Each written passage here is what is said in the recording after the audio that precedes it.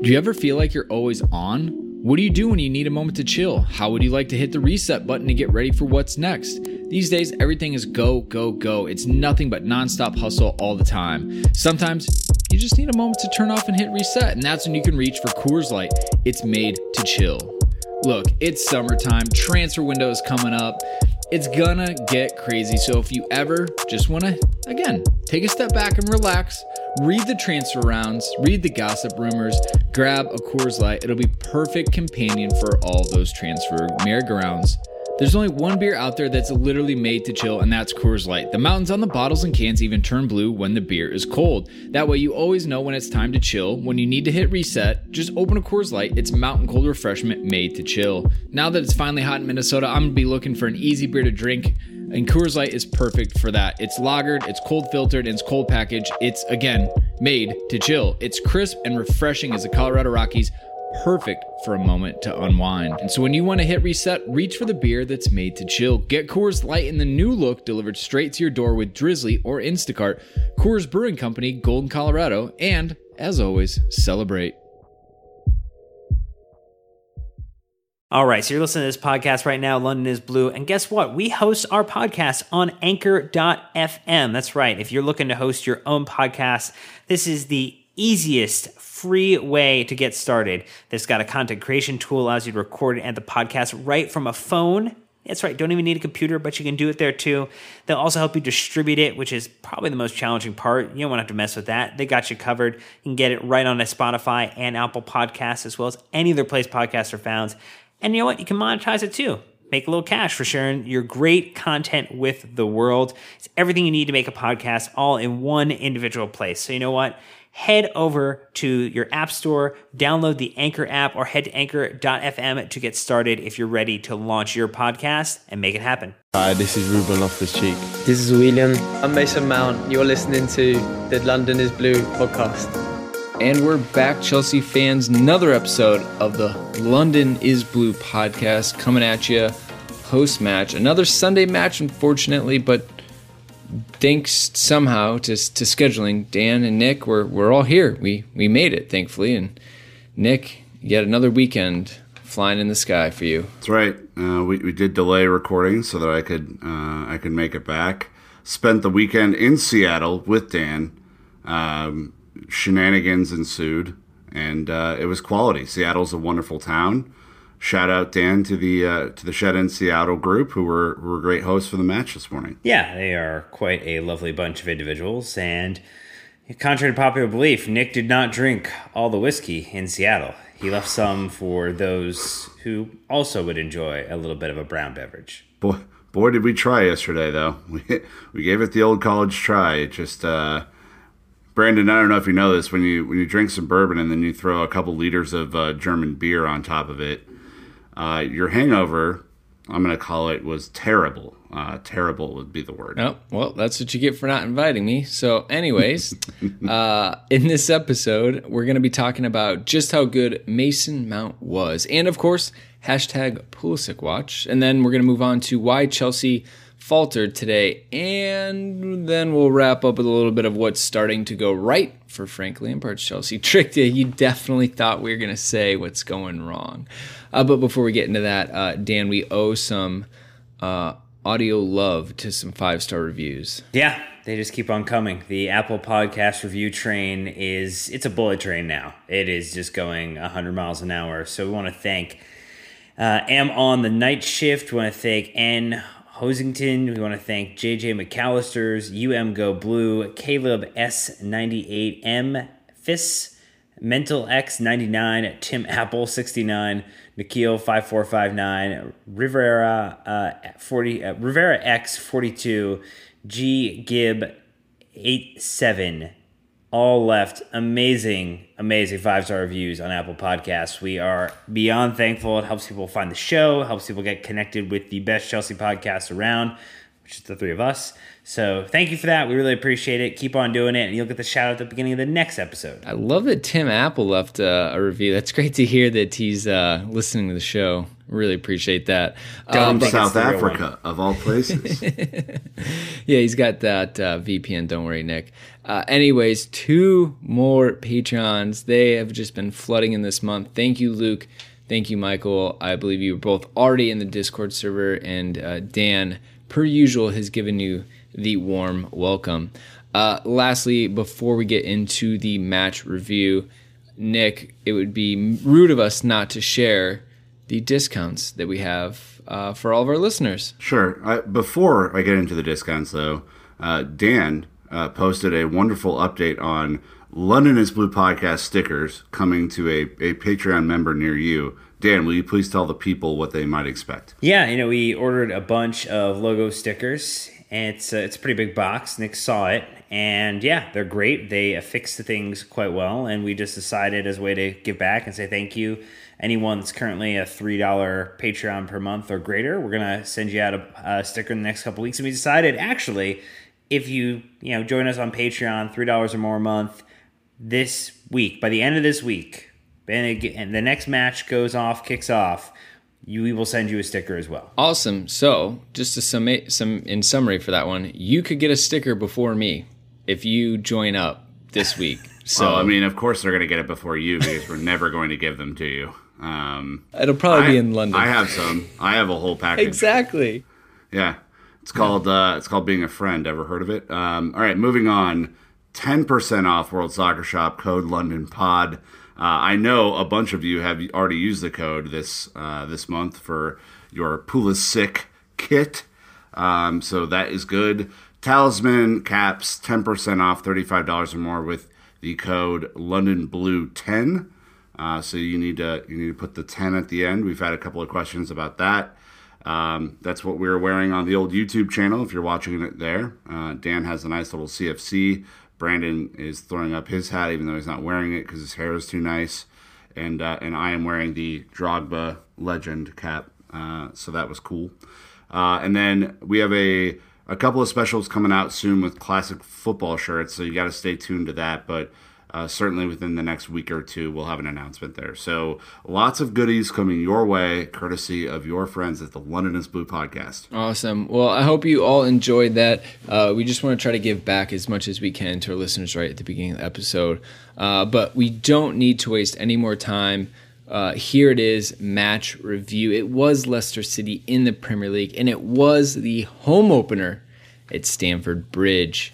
Chelsea won, Leicester City won. Unfortunately, maybe a couple points dropped. So the overarching theme of this episode is going to be how Chelsea ran out of steam. So as we look into this, the first place we always start, Dan, has to be the lineup. This was Frank's first lineup at home, and I'm a bit confused personally. Yannick and someone else said it's a 4-3-3. Other people, all the apps, all the statistical websites saying it's a 4-2-3-1. I don't know. Does it even matter? Well, it doesn't matter because there are 11 players on the pitch. And it was Kepa, Azpilicueta, Christensen, Zuma, Emerson, Conte, Jorginho, Pedro, Mount, Pulisic getting the start. Very excited. And Olivier Giroud as our 11 on the pitch. Frank Lampard's first 11 as Chelsea manager at Stamford Bridge.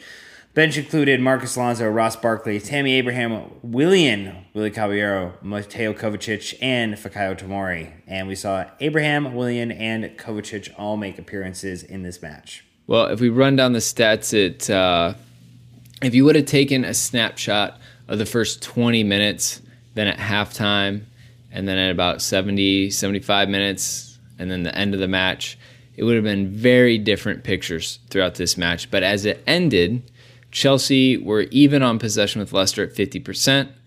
Chelsea edging the total shots with 14 over 12, 5 on target versus Leicester's 3. 15 tackles there, 17. 3 offsides. Of course, we got the lone yellow card from rookie referee. It was overall, at the end of the day, extremely even so much as that the expected goals was 1.3 for Chelsea to 1.1 for Leicester City. So again, it was very much a tale of two halves, which I think we can get into in a little bit. But in whole, it was very, very much even across the board. So as we mentioned earlier, Nick, we do want to touch on Mason Mount. Why wouldn't we? It would be easy to be disappointed and downtrodden after letting Leicester have a share of the points today, but here are two words that should make you at least a little happier. Mason Mount. Let's talk about some of the stats surrounding our goal scorer's performance today. So the first one coming from @OptaJoe saying 1996. Mason Mount is the first English player to score for Chelsea under an English manager since Dennis Wise under Glenn Hoddle against Blackburn in May of 1996. That was a while ago, Nick, probably before any of us were watching. Yep. I mean, that was it was quite a while ago. And, I think it's really funny that, it's just him, because I think he's with Frank last year. He's kind of seen as this, like, reincarnation of what Frank can do from a goal-scoring perspective from midfield. And he's the guy who now gets to kind of carry the torch a little bit. Not only that, Mason Mount produced 3 shots on target against Leicester City today. That was more than all the other Chelsea players combined. So they only combined for 2. He had 3 himself. His second shot on target was his first ever Premier League goal. Not a bad day for the 19-year-old. Yeah, he was definitely in fine form. 19. Like, what were you doing at 19? Not that. That's all I'm going to say. How about this, Dan? He had 62 touches, 5 crosses, 3 shots on target, 5 shots, 3 tackles made, 1 goal scored.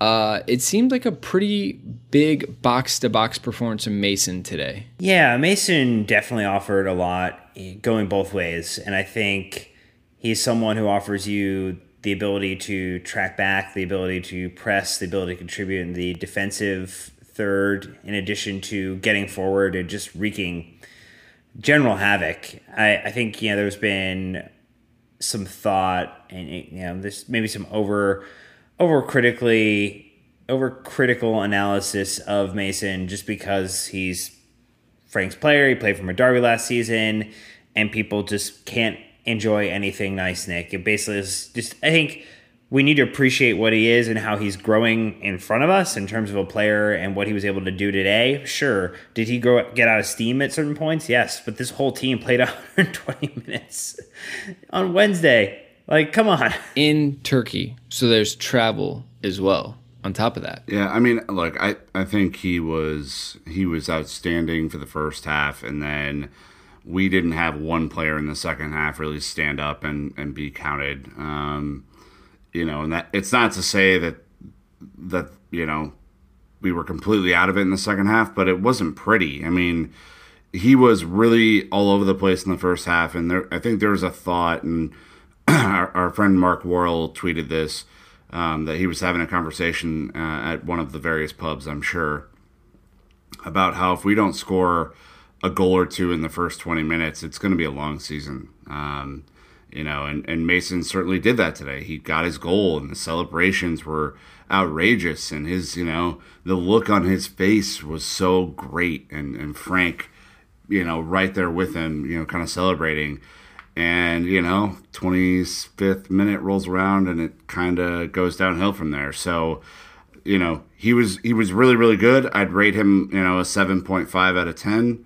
And I think there's always room for young players to improve, not only with stamina and keeping their shape and all that kind of stuff, but just to help bail the team out of tough moments too, which Leicester certainly gave us all we can handle in the second half. Well, I think the good thing about having Mason on the pitch was how much the fans took to support him as well. I think this is probably a good place to interject the atmosphere today. We got a lot of reports. We saw it on TV. We Are the Shed group going above and beyond with their tifos and their banners and just really making it a special, special atmosphere. I mean, again, it's not only for Frank. I mean, it's for the players as well. This is the first time they get to see this team at Stamford Bridge live in front of them. I mean, it's a super special time. I'd love to get to go to an opening season match sometime at Stamford Bridge, because I feel like that's one of like the bucket list things of a fan is, you want to see Champions League, you want to potentially see a trophy lifted there. Opening day has got to be up there with them. I mean, you see, Dan Silves and Chidge and JK and Marco and Clayton. Everyone is tweeting about how they've been waiting for this, and they are ready to take on 9 months of suffering and agony if it must, because of just how much they love it. And so the atmosphere was electric, and the way Chelsea started, I mean, we were all over Leicester, suffocating them, Dan, not letting them get out of their own half unless they were hoofing it. And then to finally, after the first 3 minutes, we had 3-4 chances right and then. Mason got it off a high press in the defensive third, picked Ndidi's pocket, and right before he fell to the ground off balance, somehow pulled his shot back across him and left Schmeichel completely rooted to the ground. It just, everything, including, the narrative behind Mason and is he going to be the next academy player to establish himself as a first-team player since JT, it all seemed to be going to script. It was the perfect way to start this match. Yeah, I mean, I am not coordinated enough to do anything falling to the ground other than place my hands in front of my face, and somehow this guy falling to the ground can just notch in a goal. So massive credit to Mason. I think the things we need to keep in mind, he's only 19. Point number 2, he's only 19.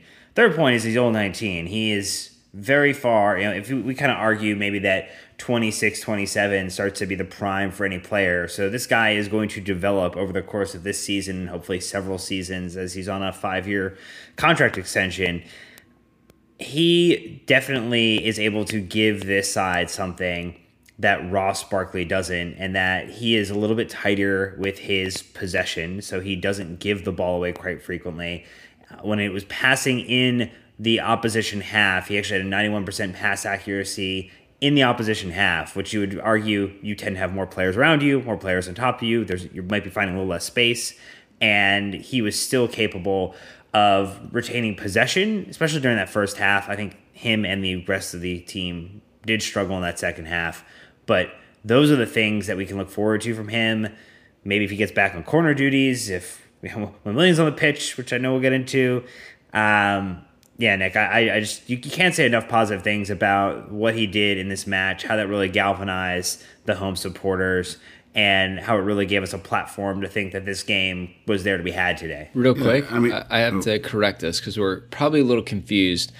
Mount is actually 20, but he's born in 99 and he wears 19. So that's probably where we're getting confused. But anyways, Nick, go on. I update my point to say he's only 20. He's only 20. Right. He's only 20. But before we get picked out in the crowd, I thought I'd go ahead and save us. What were you doing at 20? There, I'll redo that.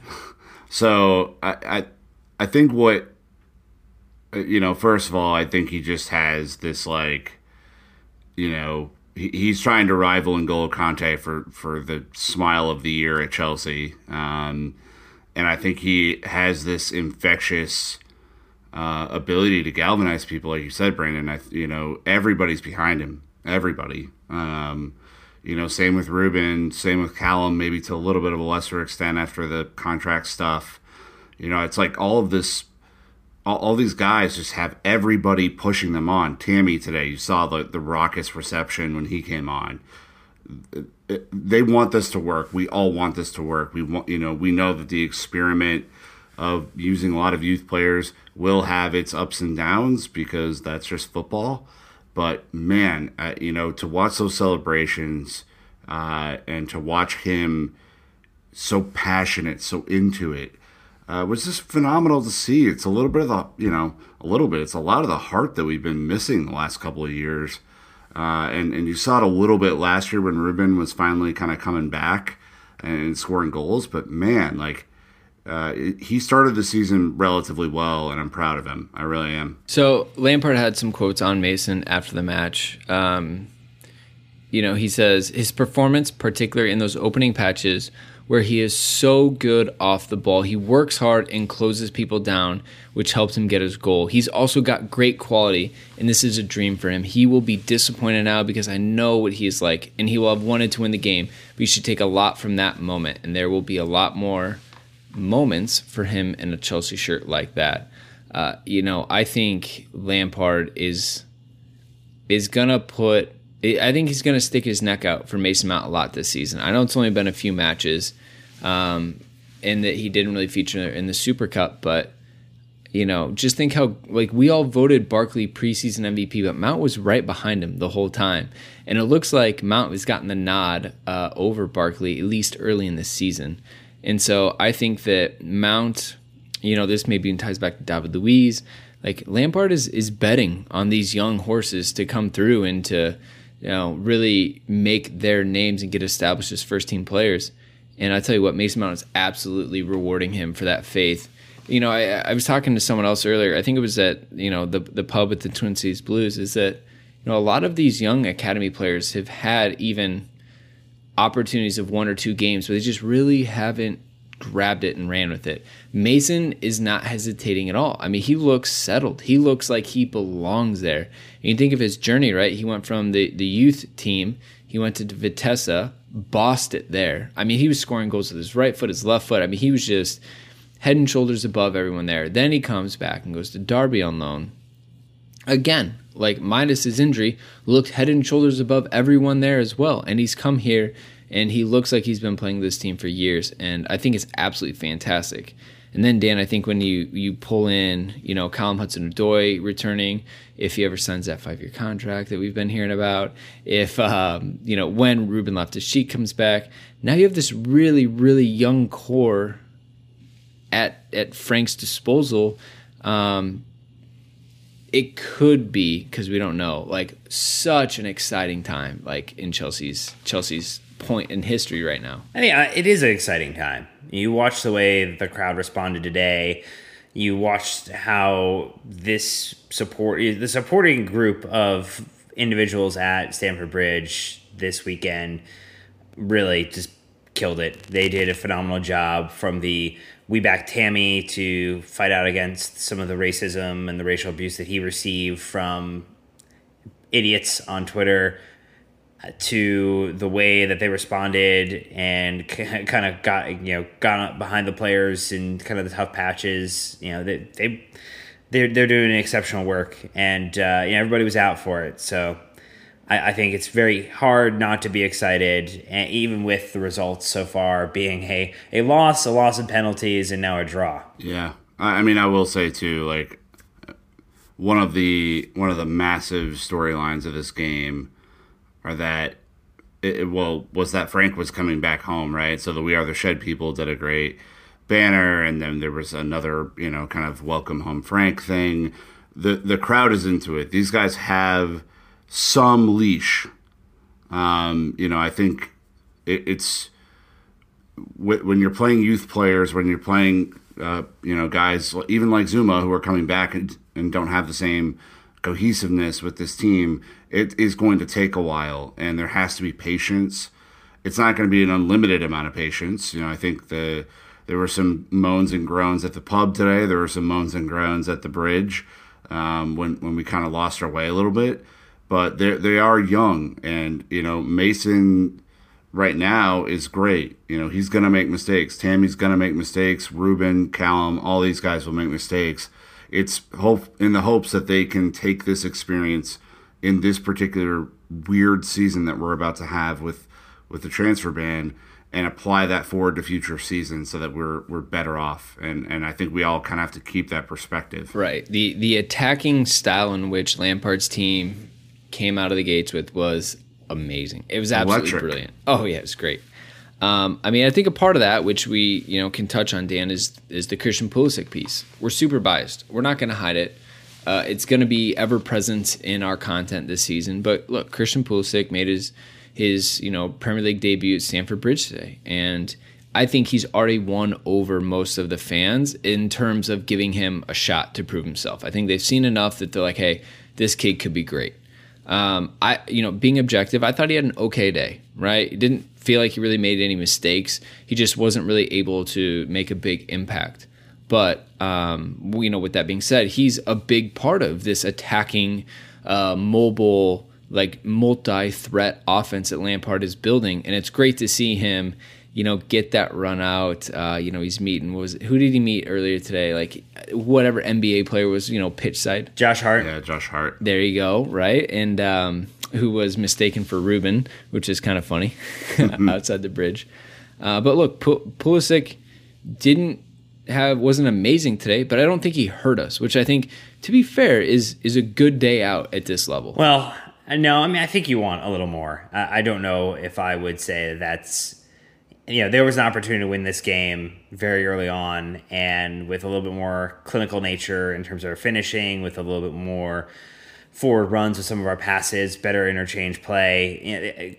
Christian will be his hardest critic, and he will work to improve. It's the way that he has spoken about it. It's the way his father has spoken about him as a player. It's what we've seen from him as a U.S. soccer player as we watch for the men's team. But yeah, I don't think he'll be happy with the fact that he wasn't able to assist or contribute a goal in this match. And there should have been an opportunity to do so. What's really weird, Nick, is now we're so used to this very asymmetrical attacking thrust forward previously, because everything worked through the left on Hazard's side, and basically we did nothing on the right. The right was basically all defensive work, and occasionally Willian and Azpilicueta would get something going. But for the most part of the time, we would just go directly to Hazard, and I think we're having to unlearn some of the fact that you don't just need to go down the left all the time, because now you have Pedro or Willian and Pulisic kind of on the wings right now, and you don't have to go down just one side. It can be a little bit different than the way it has been previously. Yeah, I mean, we're not the team is not playing through one side. I mean, there's attacks kind of coming from every which way, which is kind of what we thought would happen when Hazard left, right? I mean, when your kind of sole focus point, and if you're in opposition defense, goes away, it can be, a huge relief that you don't have to play against Eden Hazard anymore. But on the flip side, I think it becomes a little bit more unpredictable as to, where the interchange is going to come from. You've seen in both games that they've played together now that Pedro and Pulisic will switch sides occasionally, kind of similar to the Mazakar days of old, where we'd have a lot of switching of Eden Hazard and Juan Mata and Oscar and all that kind of stuff. So, I think, to get back to Pulisic, he played okay. I think most people understand that he is legitimately one of the fastest players in the Premier League. He's absolutely ridiculous when it comes to speed.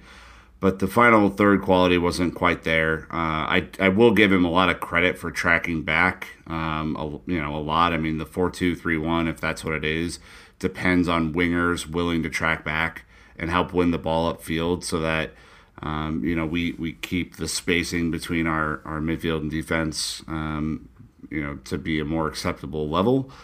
But, yeah, I think overall it just wasn't the star of the show. I think Mason really kind of took that on today, and our hope is for him that he's not putting so much pressure on himself, Brandon, that he's not able to kind of see the forest of the trees. Yep, I think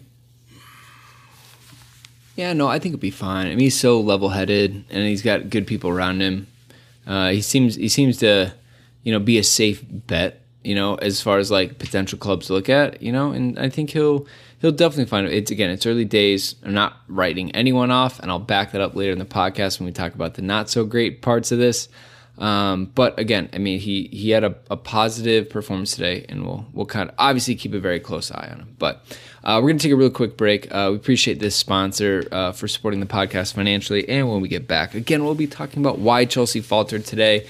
We provide some thoughts, maybe a surprise appearance from Nami Footy. Not sure if you've heard his name mentioned on this podcast before. And then maybe some thoughts of, hey, what is working under Frank's reign? So a lot of positives to still come on this. So we'll be right back after this quick message. All right, so continuing on, right? Chelsea faltered today. We were up 1-0. We gave up a goal. I don't care what anyone says. We lost 2 points. That's just the way the match went. That's math, so we've got Brandon. what? That's what they call math. Maths in the UK, actually. Ever heard of it? So here's some ideas that we have, Dan. Feel free to grab one of these and run with it. So basically the same starting 11 from the Super Cup match, aka fatigue. That match lasted 120 minutes, aka fatigue. Not everyone is N'Golo Kante fatigue. Oh, but we do have some other reasons. But let's go ahead and settle on fatigue first. You know, I heard some terrible takes. One was a front-facing video about how just everything was botched because if the players are fatigued this early in the season, we're screwed. This is essentially extended preseason. I don't think really anyone is at full fitness. And outside of Liverpool, who's had 2 patty cake games, like Chelsea have had the hardest run in Europe so far in the first 3 matches.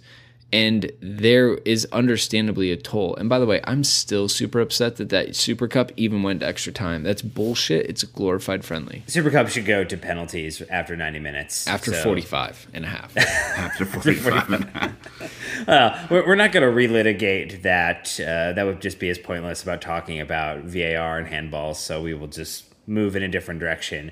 But I do think the context is important because if you don't remember that there was a Super Cup midweek, that the starting 11 outside of Tammy Abraham and for Giroud is essentially the exact same as it was on Wednesday with travel. Like, these players have basically been going, and this Monday, I'm hoping everybody has gotten a day off to rest and recover appropriately because it is going to be a long season. And, you know, the fact that for that first 15, 20 minutes, they were pressing hard. What's starting to happen is that there's just not enough gas in that tank to go as long and as hard as they're trying to at the moment. You know, we saw that with Pochettino 2 or 3 years ago. He would try that really, really aggressive press for 15, 20 minutes, just absolutely hounding an opposition team's players.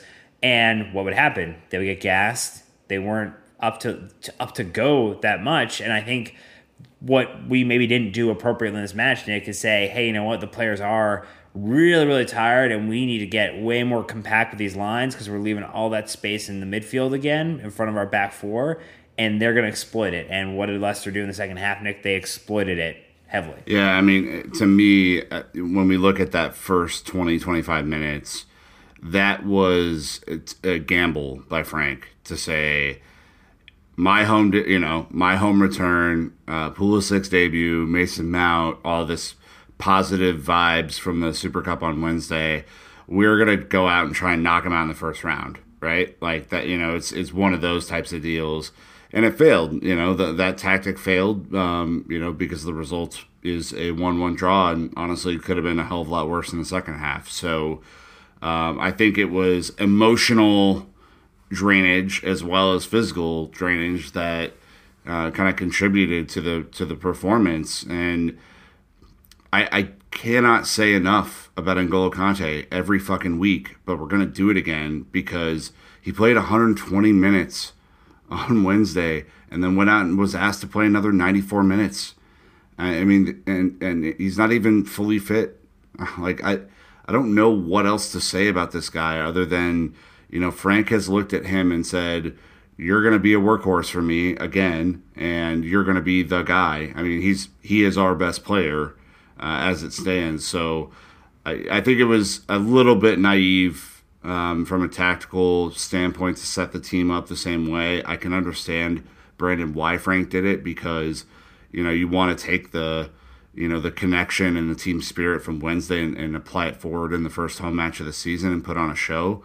But, you know, you started to look at, like, Pulisic looked gassed early. I looked at, like, Zuma and Christensen, who played relatively well, but I think we're also, like, mentally fatigued because Liverpool and Leicester are way different styles for, you know, defensive pairing. There's just a lot that goes into that, and you know, not all of it's just minutes played. Well, exactly. We'll probably get in a little bit of formation gate, you know, down the line because it seems like Lampard likes to switch it up a little bit. Now, you know, before we had Sarri in, Sarri out. Now we're going to have 4-3-3 versus the 4-2-3-1s. You know, I see it happening. But, you know, I think Frank wants this to be a very tactically flexible team. I think he's looking for the team to be able to kind of shift and adapt to different situations. And so, maybe the 4-3-3 was the right call for Liverpool, and it just lined up perfectly. Maybe he thought the 4-2-3 would be a little bit more defensively. Turns out late in the match that wasn't really it.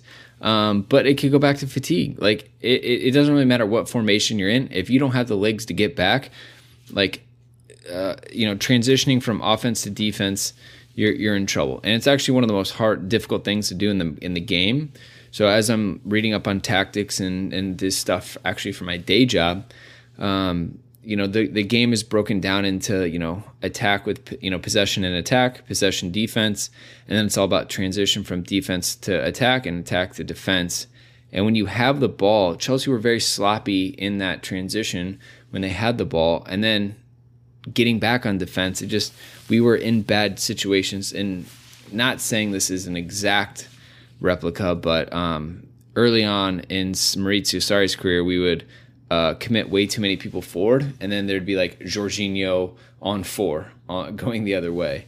There's light signs of that, but I think that's also part of the mentality that Frank wants to play with, is numbers forward, be on the front foot, and be aggressive. So they'll figure that out and figure out what the shape is.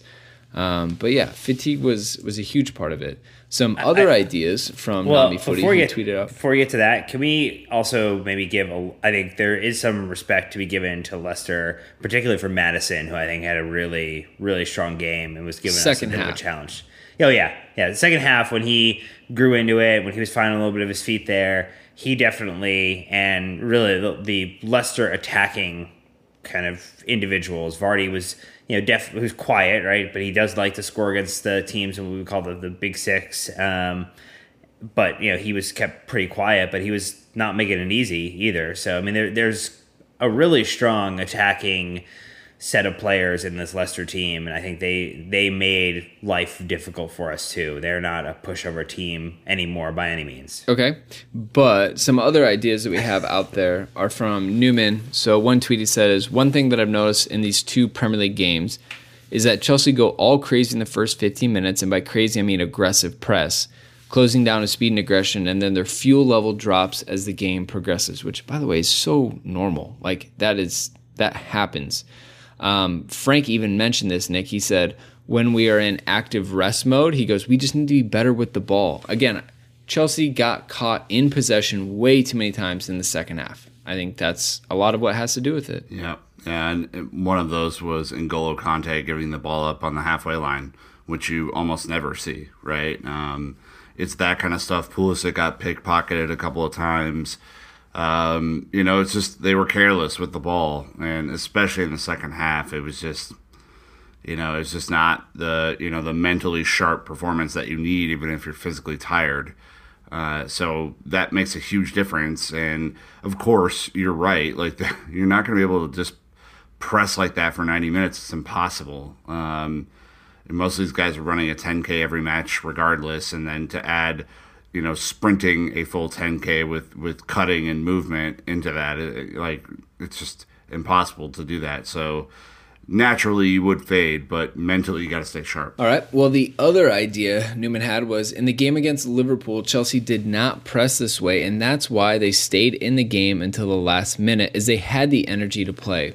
But when Chelsea pressed crazily, they look lethargic in the later stage. Again, this just all makes sense, Dan. If I don't know if it's Frank or maybe the players, but there's the learning curve of game management for this group, and they're going to have to figure out how do maybe they don't play as great as they did in the first 25 minutes, but they're able to do that to 80% and then maximize it much, much longer along the lines. Yeah, I think that's accurate and one of maybe the most correct things you've ever said on this podcast. So bravo. Make it sound like a rarity. Oh, I mean, they're not that frequent. But I think we just have to get to a place of understanding of how we press, how often we press. We're pressing players. We're not pressing passing lanes, which is a little bit different from what we saw from Sarri last year. The players would really try to kind of form around the triangle, that was kind of being formed with the lanes that you want to have, right? You want to be able to give yourself 3 places to kind of pass at any given time. And when we were under Maurizio Sarri, we were trying to kind of just block the lane. We are going after the individual players right now, which is going to require a little bit more motoring. I mean, even Schmeichel was being closed down at times, and in this match, Giroud is doing it too. I know that we saw that, Nick. We're like, what the hell is Ollie doing, trying to get in the action as well? It's like the whole team was there and doing it. And I think part of it was the excitement that was in the crowd. Part of it was the home opener. I think part of it was maybe a little unfortunate level of game management, because we had taken just, again, 20% extra and spread that across into the 46 through 60th minute, we'd probably be in better shape. Yeah. I mean, look, Giroud, I thought, was all over the place, and I was impressed by him. I mean, he should have had an assist in this game too. I mean, that was the Conte shot that was blocked late, but I mean, again, between the pressing, between him, I think getting the ball and passing, he was really solid. I think he just ran out of gas too. I mean, it was just overall that was a theme of our podcast, Brandon. They just ran out of gas, and it's understandable playing 3 hard matches in a week. Yeah. Again, no one else has had to do this outside Liverpool, and I think it's safe to say that Liverpool have had nowhere near the challenge that Chelsea have. That's just objective, honestly, at this point. So overall, it could be much worse. I mean, we're out of the relegation zone. What else are we looking for after the second week? I mean, come on. We did it. Hey, look, we are closer to City than we have been since the end of last season in terms of points on the table. So things we just got to keep in perspective. Absolutely. You just got to hold on for dear life the rest of the season in Tail City.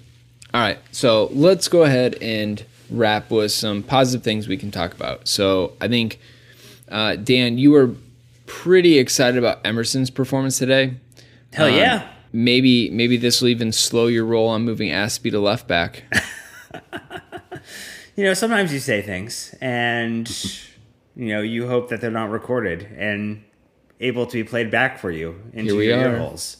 And that is the magic of doing a podcast and having someone vindictive enough to clip it probably and place it in here. He's looked really sharp. I would say my only concern with him has been that sometimes he's gone so far forward that he does not always get back as quickly, and that does leave our center backs just a touch exposed. But in general, I think he's shown some real character, some real fight, some really good tactical acumen, and when to try to move forward, when to play himself into the attack. I like to see him continue to improve how he's engaging with Pulisic and whomever he's working with in the midfield, because these fullbacks have to get forward if Frank is going to really institute what he wants to do, Nick. But in general, I'm more positive on Emerson than I was in the start of the season, and he's definitely looking like that player that Juventus wanted to buy to replace Alex Sandro. Yeah, I mean he's looked great. I'm impressed with the amount of minutes that he's played too. I mean, there was one point in the match where you and I were looking at each other, and because the way the ball was moving across the pitch, he actually went over to the right side and was playing further up the pitch than Aspie to help kind of create something on offense, because we were kind of down in the dumps a little bit. He was everywhere today. You just kind of hope that with his injury history that he's able to stay healthy, and that's kind of my only concern with him. Otherwise, I've been very impressed. I think he's a fantastic one-on-one defender. If an attacker has the ball and they're both flat-footed and someone's got to make a move, he's a corner. He will just shut down, moves with you, is amazing in his athletic ability. But the other one we wanted to talk about, how quickly these two players have gone from liability to reliable, and that is Christensen and Zuma. I think they have, I'll just speak for myself rather than maybe some other people. But, Nick, how quickly they've formed a bond, how quickly they've kind of figured each other out, and even, Zuma's confidence in playing the ball across the field today, He even at one point had a short driven ball with his left foot, and he put it right on a dime. And these guys have no reason to have any confidence. I mean, they did well against Liverpool, one coming out earlier than the other, but it's just like they got absolutely torched against United, and they come out and look solid against Leicester 7 days later. I think that it shows a lot to their character. Yeah, look, they weren't perfect today by any means. I mean, I think what you like about their performances in 1 week, is they go from absolute zeros against United to heroes against Liverpool, and then somewhere in between against Leicester. I will agree that Zuma's passing, the short passing, has still a lot to be desired, but he was pinging some Rudiger-esque crossfield balls today that were really impressive. And then I think conversely, I have been very impressed, Dan, with how quickly Christensen has regained his ability to read the game and sprint with Jamie Vardy. There were 2 or 3 times where it was just kind of one-on-one and he had to make a play, and he did. It's good to see growth week over week. Yeah, he looks like he finally downloaded the firmware update, and he's now back to operating with all of the processing power behind it. Yeah, he had some really good slide tackles. Yep, absolutely. But yeah, he really is offering, I think, the things that we were excited about when he was helping to unseat very senior players in our back line. I think the one thing we want to see from both of them is, as we continue to attempt this idea of zonal marking on corners, is more command in the box and an ability to really be assertive in the way that 2 tall individuals should be able to do so. I mean, you want your center backs to be rocks back there. I think that's one area of their combined game that I'd like to see improve. But we put Leicester into the situations where they were getting offsides, which is because and is a credit to the fact that the line was actually holding appropriately and not falling off, which was something that we saw versus United and was extremely concerning. And so if we can have that stability, Brandon, where we're not allowing someone to be played on side because we failed, then we're getting where we need to be with the defense. Yeah, I would agree with that. I think when we did the who should it be, Rudiger and who, because we just assumed he'd come right back into it, I said it was going to take time. And it's kind of interesting to see that Rudiger wasn't in the lineup today, even though he was Wednesday. So I wonder how much time it's going to take for him to come back. But it might not be just insert right away for Rudiger. It depends on how this partnership goes. But again, that's just a really good thing. Well, and with the Super Cup lineup, you could have more players on the bench too, which is probably a part of it. Right. They had 12 on the bench, which is pretty crazy. So friend of the pod, @SebC_, had some more tweets. Also talked about Maurizio Sarri, but he's staying consistent. He's staying on brand. So here's a couple. So he says, first one up, we're lacking ruthlessness because of the attackers are young. Mount, Abraham, Pulisic are making sure to get shots away, and that's already very good to do at 20 and 21 years old. But scoring needs to be more ruthless than that, to smash it in the corners of the goal. But then he puts in all caps, give them time. He continues and talks about, in open play, we're showing more urgency to move the ball around than at any point under Maurizio Sarri. And there's 3 different consequences to that. 1, moving away from Conte and Sarri's heavily circuit-based football forces players to think and create structures. It takes time. Number 2, Chelsea have different types of turnovers than last season, where retaining it for the sake of it was defensive possession / running the clock out until Eden Hazard scored. This isn't a piss take. Chelsea's Conte and Sarri had a plus 5% swing of possession share, yet the same underlying numbers. And then wrapping up, he says, Chelsea lose the ball in different but not planned situations with few actual ball winners until the defensive line. Willian is still Chelsea's best attacker in terms of helping to retain it in the opposition's half, was doing the job for Mourinho and Sarri. Now, we can push on Willian a little bit, Dan. But it just comes back to ball retention. And if your legs are tired, your brain is tired, you don't do what you think, and it falls apart a little bit. It's good to hear that Seb sees some really strong positives from this team under Lampard versus the Antonio Conte and the Maurizio Sarri days of Chelsea. Yeah, I think that's correct. And what I would say is I think Willian got a lot of hate in dark corners of your favorite social media platforms for his first minutes under Frank Lampard at Chelsea. Just think about that. His first touch was with his shoulder. Now, that's not his fault because you were trying to clear a corner, but that kind of sums it up for you. Well, here's the thing, right? He has not had a preseason. He's coming back off an injury, which somehow he should be the freshest legs, but he also has to get back up to game speed. Mm-hmm. I mean, you think about the NFL, it's weeks and months of preparation to get back to play at the speed. And anyone tells you after coming back after an injury, there's a level of time that you need to get back up to what it is to actually play at that level, Nick. And so I think, yes, are we upset that Willian took the corner because it didn't beat the first man? And we saw Mason Mount hit a corner ball that looks much, much nicer than that?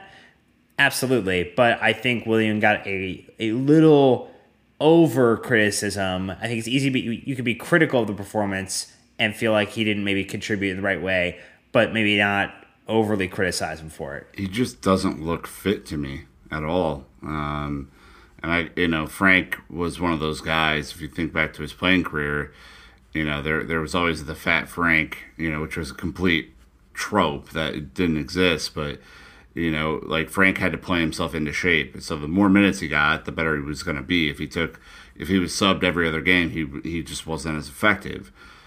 My guess is that Willian's the same type of guy, but it's, from what we saw today, he just didn't look ready to play. He didn't look fit. He didn't look like his attitude was right. It was a poor overall effort. And what we needed at that point in the game, so contextually, was for him to really meaningfully contribute, to take shots on, to help set up players for shots, and you just saw very little of that. And then the added bonus of the corner, I think, just threw everyone into a tizzy. So it was kind of a bummer to see that. But, I also understand Seb's point about ball retention in the opposition half. I mean, much like in Hazard, it's not super easy to take the ball off of Willian.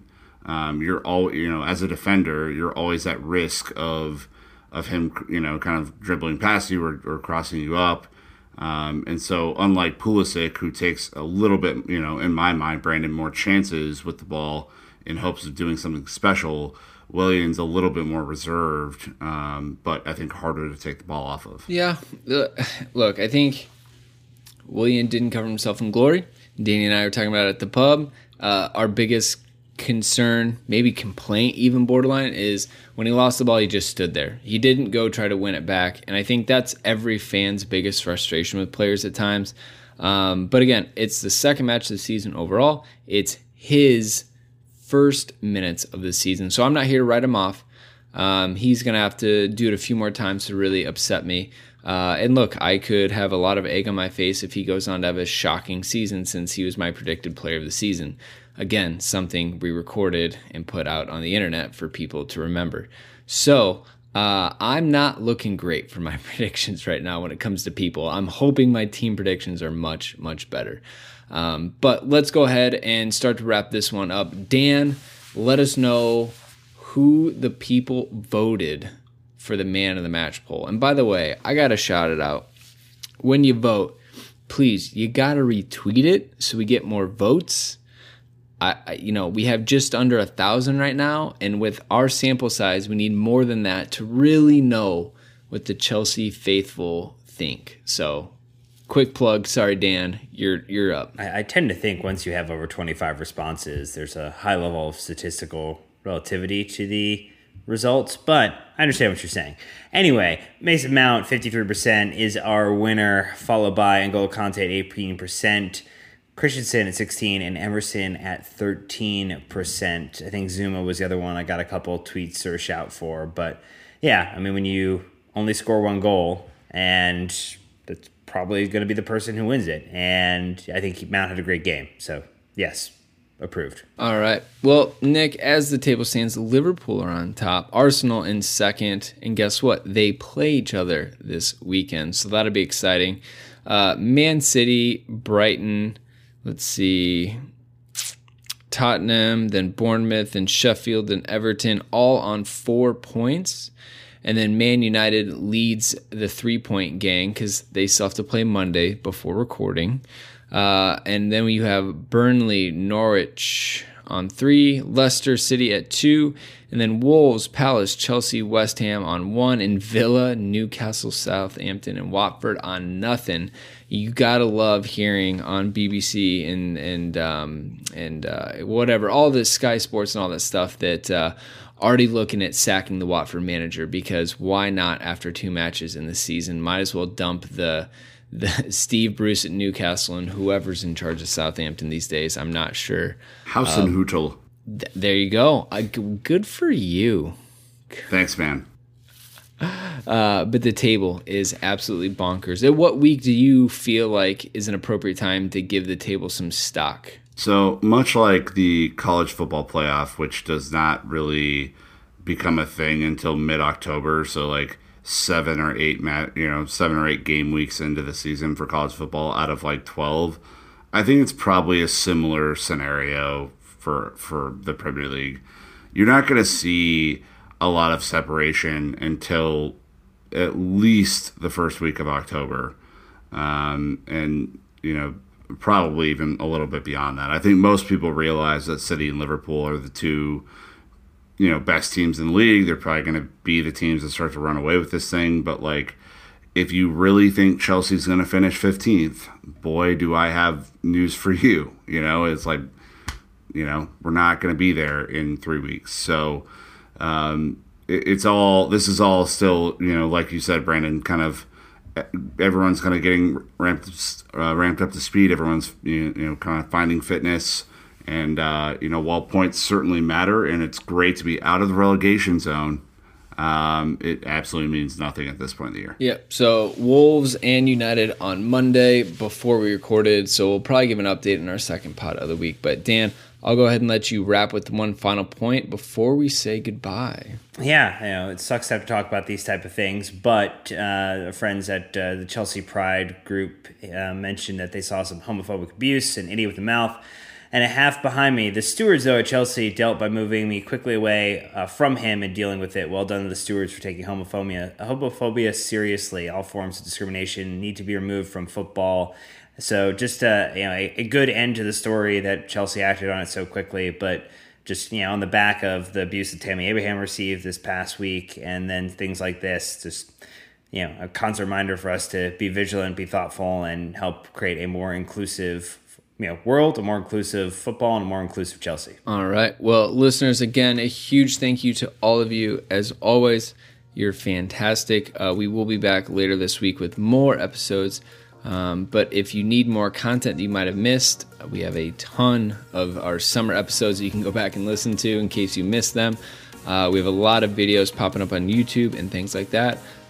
So yeah, check it out. And obviously, another plug for the Patreon if you're trying to get that sticker. So until next time, Chelsea fans, you know what to do. Keep the blue flag flying high.